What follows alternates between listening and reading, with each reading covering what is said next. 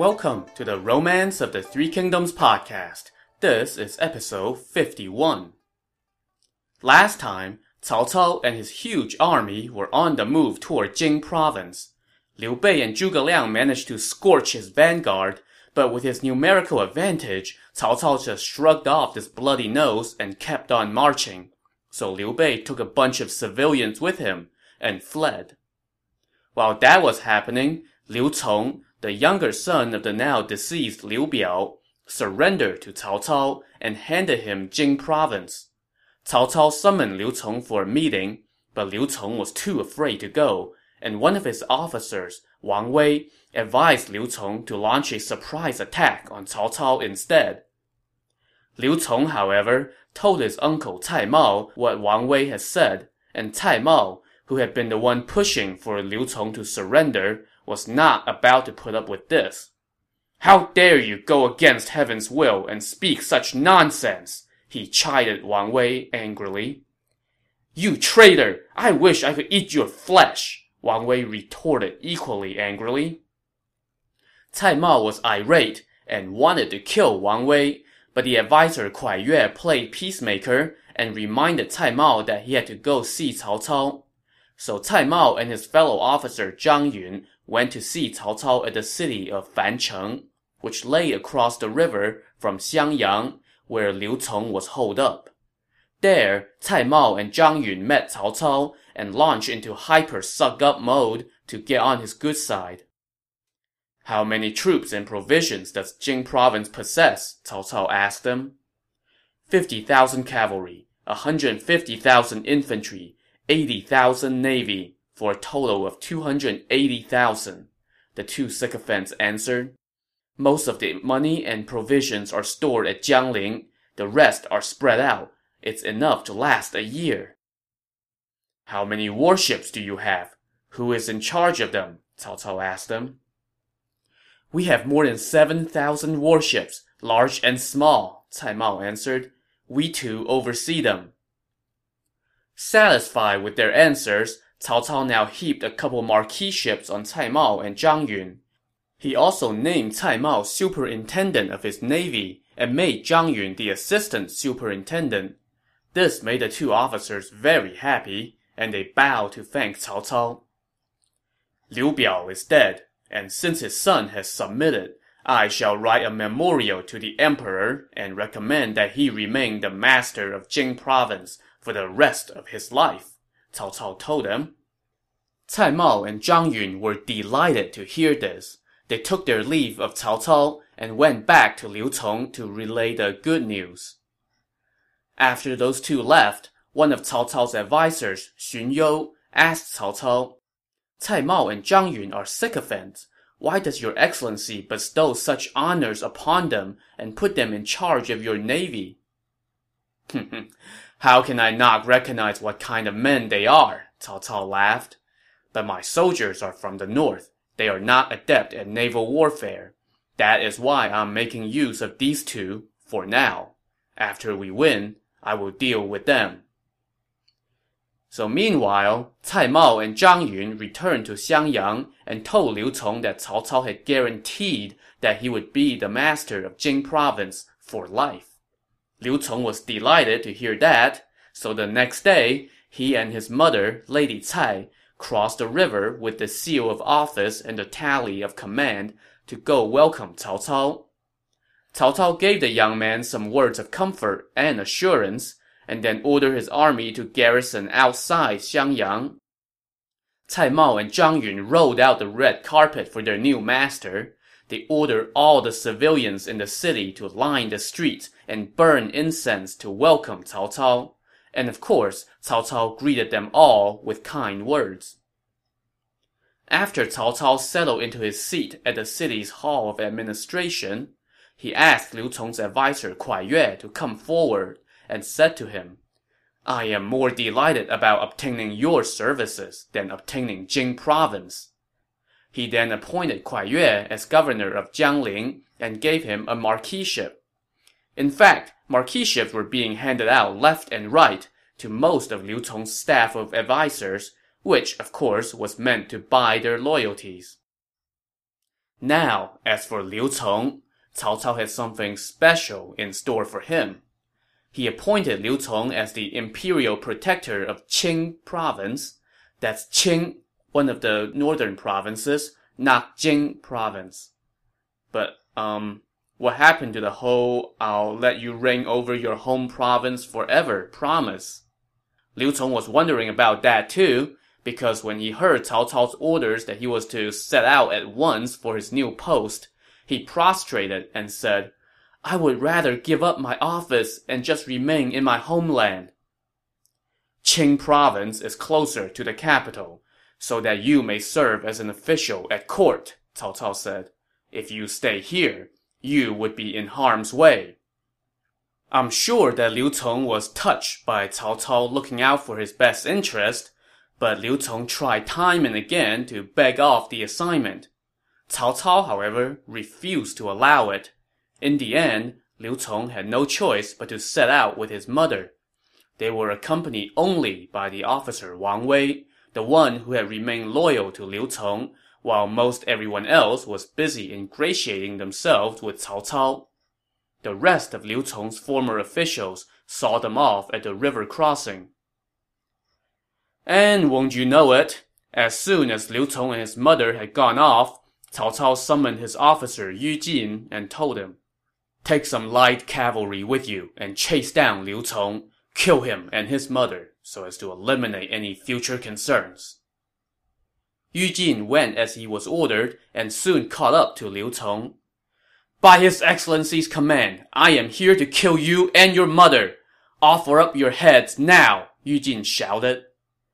When she heard this, Lady Cai pulled Liu Cong into her arms and wailed. Yu Jin was unmoved and ordered his men to kill them. Wang Wei put up a dogged fight to defend his master, but he was just one man after all, and in the end, he was overwhelmed and cut down. The soldiers then dispatched Liu Cong and his mother. When Yu Jin reported back to Cao Cao, he was handsomely rewarded. That little nasty bit of business concluded, Cao Cao then sent out men to search for Zhuge Liang's family, so as to exact a little revenge on the man who had twice burned his troops. But there were no sign of them. As it turned out, Zhuge Liang was a step ahead and had already moved his family into hiding far away, much to Cao Cao's dismay. Still, despite this little disappointment, the campaign was going pretty well for Cao Cao so far. He had control of Xiangyang, one of the key cities of Jing province, without having to fight for it, and he has already disposed of the former master of the province. But there was still the little issue of Liu Bei remaining at large and on the run. He was heading toward Jiangling, a key strategic location with ample money and grain. So of course, Cao Cao could not let him get there. Cao Cao ordered that one of the newly surrendered officers from Xiangyang should lead the way for his army as they pursue Liu Bei. At that moment, all of the Jing province officers were present except for the general Wen Pin. So Cao Cao sent someone to look for him. Only then did Wen Pin come to see him. "Why have you come so late?" Cao Cao asked him. "As a servant, I could not help my master protect his territory," Wen Pin replied. "The thought of this fills me with sadness and shame. If anything, I have come too early." He then started to weep. "What a loyal official," Cao Cao said. He then named Wen Pin the governor of Jiangxia and bestowed upon him, you guessed it, a marquiship. He then ordered Wen Pin to lead the way for the army. Just then, scouts reported that Liu Bei and his flock of civilians were traveling only a few miles a day, and they were only about 100 miles ahead. Cao Cao immediately ordered 5,000 crack light cavalry to press ahead, with orders to chase down Liu Bei within a day, and the main army would be right behind them. As for Liu Bei, he was traveling with a meager 3,000 troops, but also over 100,000 civilians, trudging along toward Jiangling. The general Zhao Yun was protecting Liu Bei's family, while Zhang Fei was bringing up the rear of this huge traveling party.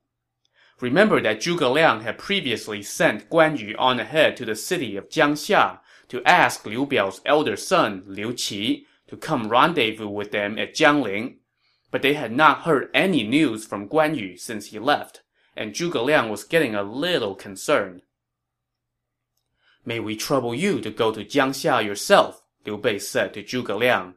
"Liu Qi is indebted to you for giving him life-saving advice before. If you go to see him, he will surely come." Zhuge Liang agreed and went on ahead with Liu Bei's adopted son, Liu Feng, and 500 soldiers. Later that day, while Liu Bei was traveling with a few of his advisors, a raging wind suddenly kicked up, sweeping dirt toward the sky and blocking out the sun. Liu Bei was alarmed and asked what this omen meant. One of his advisors, Jian Yong, was skilled at divination. He took the auspices and was alarmed.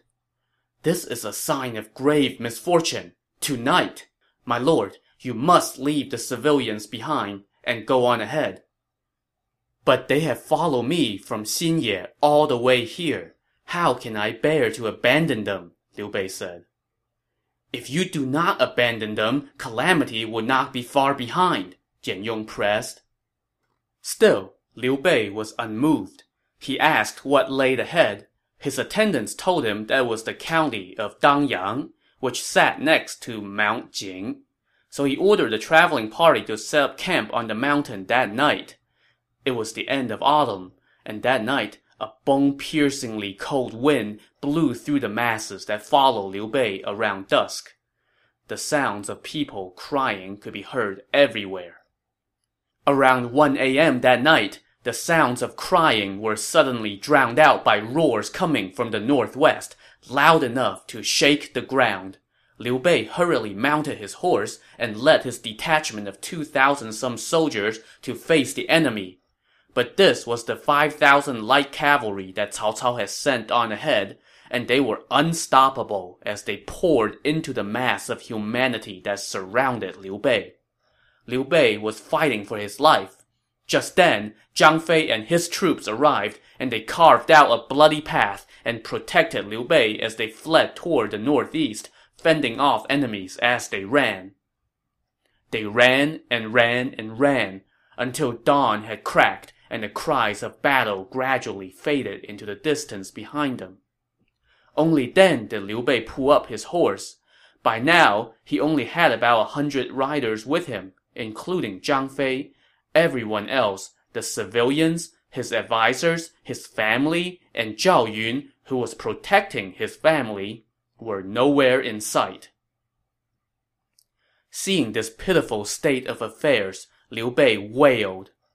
100,000-some lives have met with such calamity because of me, and I don't even know the fate of my officers and my family. Even if I were made of wood, I would be heartbroken. Just then, he saw his advisor and brother-in-law Mi Fang stumbling toward him, with several arrows stuck in his face. "Zhao Yun has turned on us and defected to Cao Cao," Mi Fang shouted as he approached. "No, Zhao Yun is my old friend. He would never betray me," Liu Bei chided him. But Zhang Fei was not so sure. "He must have seen that we were in dire straits and decided to defect to Cao Cao for wealth and rank," he said. "No, Zhao Yun has been with me through thick and thin," Liu Bei said. "He has a will of iron, and he cannot be moved by wealth or rank." "But I saw him heading toward the northwest with my own eyes," Mi Fang said. "Let me go look for him myself," Zhang Fei said. "If I find him, I will run him through with my spear." "Do not be fooled by your mistrust," Liu Bei said. "Do you not remember how your brother Guan Yu once slayed Yan Liang and Wen Chou while serving Cao Cao? Zhao Yun must have gone off for a good reason. I doubt that he would abandon me." Still, Zhang Fei would not listen and went off with 20-some riders. When they arrived at Changban Bridge, he noticed a stretch of woods to the east. And to his credit, Zhang Fei suddenly had a brilliant idea. He ordered his riders to cut down some branches, tie them to their horses' tails, and ride back and forth within those woods. This kicked up a lot of dust, which, from a distance, looked like a huge army. With this decoy in place, Zhang Fei parked his horse on the bridge, sat on top of it with spear in hand, looked to the west, and waited. So, what did become of Zhao Yun? Just as Liu Bei guessed, he was no turncoat. When Cao Cao's light cavalry first swept in, he was enveloped in the melee, and he kept fighting until dawn. By then, he had been separated from Liu Bei, as well as Liu Bei's family, which he was supposed to be protecting. His lordship had entrusted me with the lives of Lady Gan, Lady Mi, and his young son Ado, Zhao Yun thought to himself. But now I have lost track of them in the chaos. How can I face his lordship? I might as well fight to the death and try to find his family. When he looked around, he only had 30-some riders with him. But, what the hell, let's do this thing anyway. So Zhao Yun rode around amid the chaos, looking for Liu Bei's family. Everywhere, he heard the wails of the civilians, loud enough to make the heaven and earth tremble. And everywhere, he saw countless wounded civilians leaving their loved ones behind as they fled. As he was wading through this madness, he suddenly spotted the advisor Jian Yong lying in a patch of grass. "Have you seen the two ladies?" Zhao Yun asked him. "They abandoned their carriage and were fleeing on foot while carrying the young master," Jian Yong replied. "I tried to catch up on horseback, but when I went around a hill, an enemy officer stabbed me off my horse. My horse was stolen, and since I'm unable to fight, I have been lying here." Zhao Yun ordered one of his men to give a horse to Jian Yong, and then sent 2 soldiers to escort him to go meet up with Liu Bei. "Tell his lordship," Zhao Yun said, "that I will find the ladies and the young master, even if I have to go to the ends of the earth. If I cannot find them, then I shall die on the battlefield." He then galloped off toward Changban Hill. Just as he was traveling, he suddenly heard someone crying out to him. He held up and asked the man who he was. Turns out this guy was one of the soldiers escorting the 2 ladies' carriage. He had been wounded by an arrow and was just lying on the side of the road. When Zhao Yun asked him if he knew the 2 ladies' whereabouts, he answered, "I just saw Lady Gan, with her hair hanging loose and her feet bare. She was heading south with a group of civilians." When he heard this, Zhao Yun could not even tend to the wounded man and instead sped off toward the south. Sure enough, he saw a group of a few hundred civilians scrambling for safety. "Is Lady Gan among you?" Zhao Yun shouted. Indeed, she was. Lady Gan was running in the rear of this group, and as soon as she saw Zhao Yun, she began to cry aloud. Zhao Yun dismounted, stuck his spear in the ground, and wept. "It is my fault that we were separated," he said. "Do you know where Lady Mi and the young master went?" "We were being pursued, so we abandoned our carriage and mixed in with the civilians," Lady Gan answered. "But then another squad of soldiers set upon us and scattered the group. I have been running for my life. I do not know where Lady Gan and Ado went." Just then, the civilians began to cry out. Another squad of enemy troops had arrived on the scene. Zhao Yun grabbed his spear and hopped on his horse to go take a look. In this squad, he saw a man tied up on a horse. It was none other than Liu Bei's advisor, Mi Zhu. Behind him was an enemy officer carrying a saber and leading about 1,000 men. This guy was a lieutenant under the general Cao Ren. He had just captured Mi Zhu and was on his way to report his accomplishment and receive his glory. Unfortunately for him, he ran into Zhao Yun. Zhao Yun let out a mighty roar and galloped toward the enemy officer. As you may have guessed, the guy I'm not even bothering to tell you the name of was no match for one of the top warriors in the novel. Zhao Yun's spear struck, and the enemy officer fell dead off his horse. Zhao Yun rescued Mi Zhu, chased off the enemy soldiers, and seized a couple horses, which he gave to Mi Zhu and Lady Gan. He then opened a path through the enemy ranks and escorted them all the way to Changban Bridge, where he saw Zhang Fei standing on the bridge. "Zhao Yun, why did you betray my brother?" Zhang Fei shouted. "I was separated from the ladies and the young master, so I fell behind looking for them," Zhao Yun answered. "Why do you say I have betrayed his lordship?" "If Jian Yong had not come on ahead and told me what happened, we would be fighting it out right now," Zhang Fei said. "Where is his lordship?" Zhao Yun asked. "Not far ahead," was Zhang Fei's answer. Zhao Yun turned to Mi Zhu and said, "You may escort Lady Gan and go on ahead. I will go back and search for Lady Mi and the young master." He then rode off again with a few riders, back along the way he had come. As Zhao Yun was riding along, he saw an enemy officer leading about a dozen riders heading his way. This officer held a spear in his hand and carried a sword on his back. Zhao Yun did not even bother exchanging words with him, and instead just charged right at him. After just one bout, Zhao Yun ran the guy through with his spear, and the other riders all scattered. As it turns out, the guy that Zhao Yun had just killed was Cao Cao's sword-bearer. Cao Cao had two fine swords. One, which Cao Cao wore himself, was named Heaven's Prop. The other sword was named Black Pommel, which this guy carried around for Cao Cao. This Black Pommel sword was extremely sharp and could cut through metal as if it were mud. In the midst of the chaos, Cao Cao's sword-bearer, thinking that he was hot stuff, snuck away behind Cao Cao's back with a few men, and they were looting and pillaging. Well, he got his just desserts when he ran into Zhao Yun, and now Zhao Yun had one of Cao Cao's prized swords, and he recognized it as such when he saw the name of the sword engraved on the blade. Wearing the sword around his waist and hoisting his spear in one hand, Zhao Yun dashed once again unto the breach. By now, he was all alone, yet he had no intention of turning back.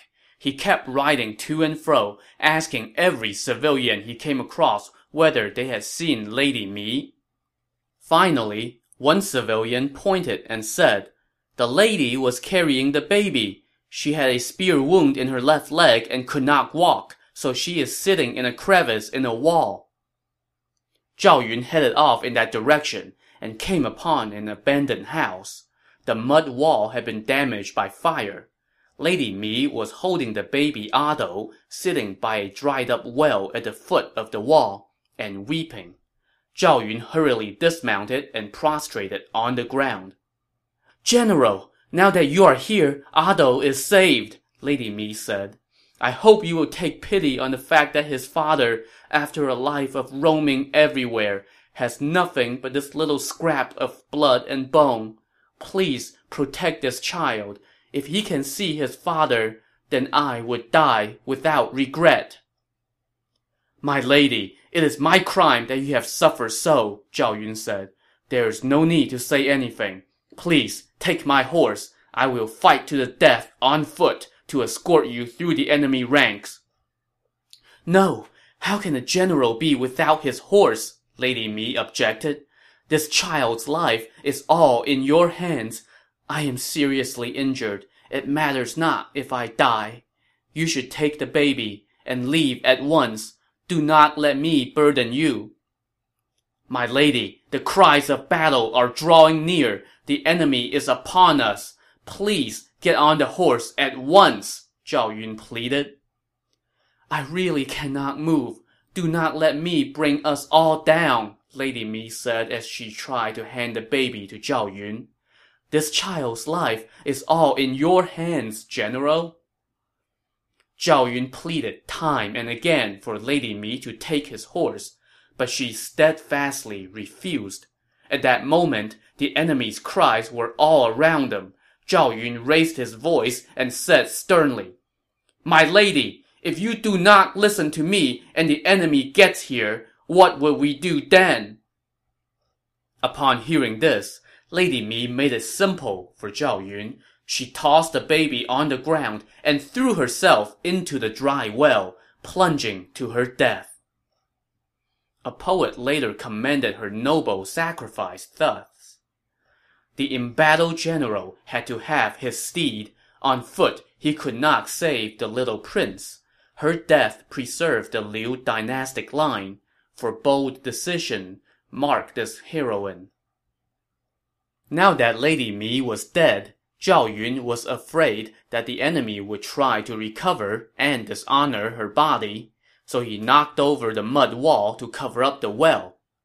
This done, he loosened the strap on his armor, removed his chest plate, and corralled the baby into his bosom and secured him there.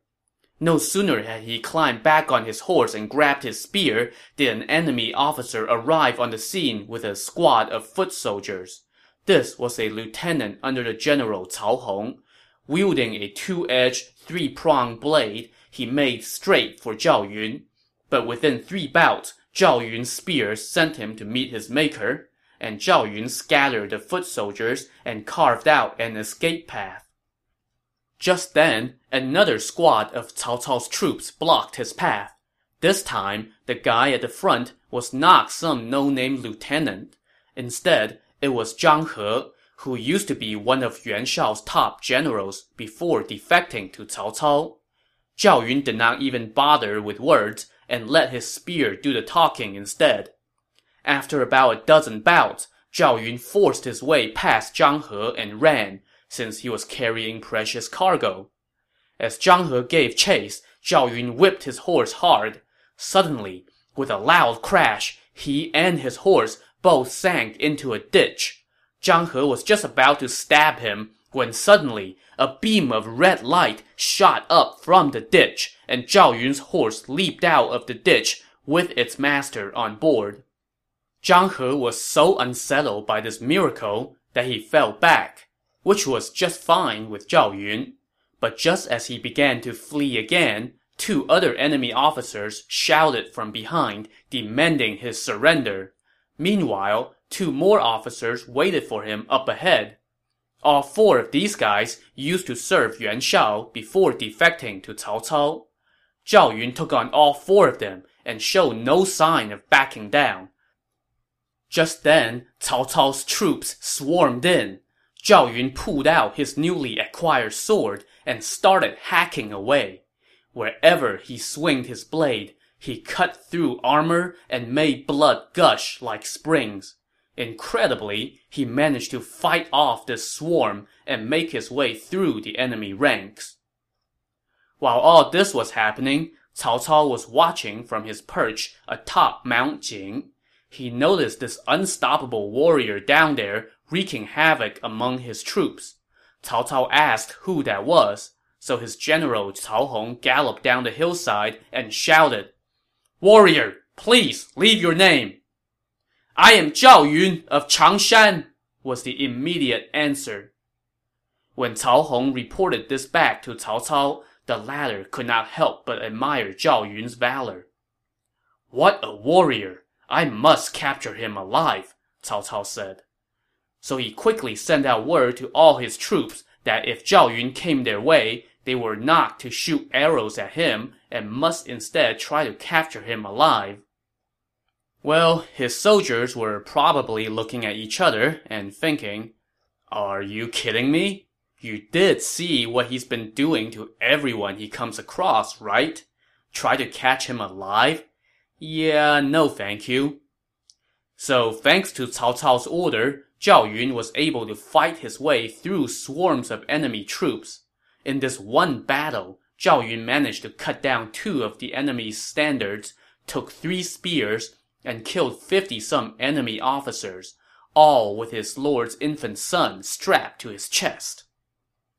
This feat was the battle that made Zhao Yun a household name for centuries to come.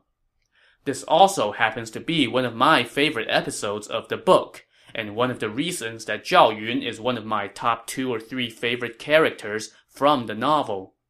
It's such a memorable part of the novel that this is one of those scenes that you look forward to every time there's a new Three Kingdoms movie or TV show. I have posted videos of several versions of this scene on the website, so go see Zhao Yun kick butt at threekingdomspodcast.com, spelled with the number 3. Obviously, a fight this memorable cannot go without its own poem in the novel. In blood-soaked battle gown and armor bloody red, he faced down every foe at Dangyang town. Of all who ever fought to keep a lord from harm, who could exceed Zhao Yun, hero of Changshan? Zhao Yun may have fought his way through Cao Cao's army, but he and Liu Bei were still not in the clear, as Cao Cao remained hot on their tail. To see how this chase will end, tune in to the next episode of the Romance of the Three Kingdoms podcast. Thanks for listening.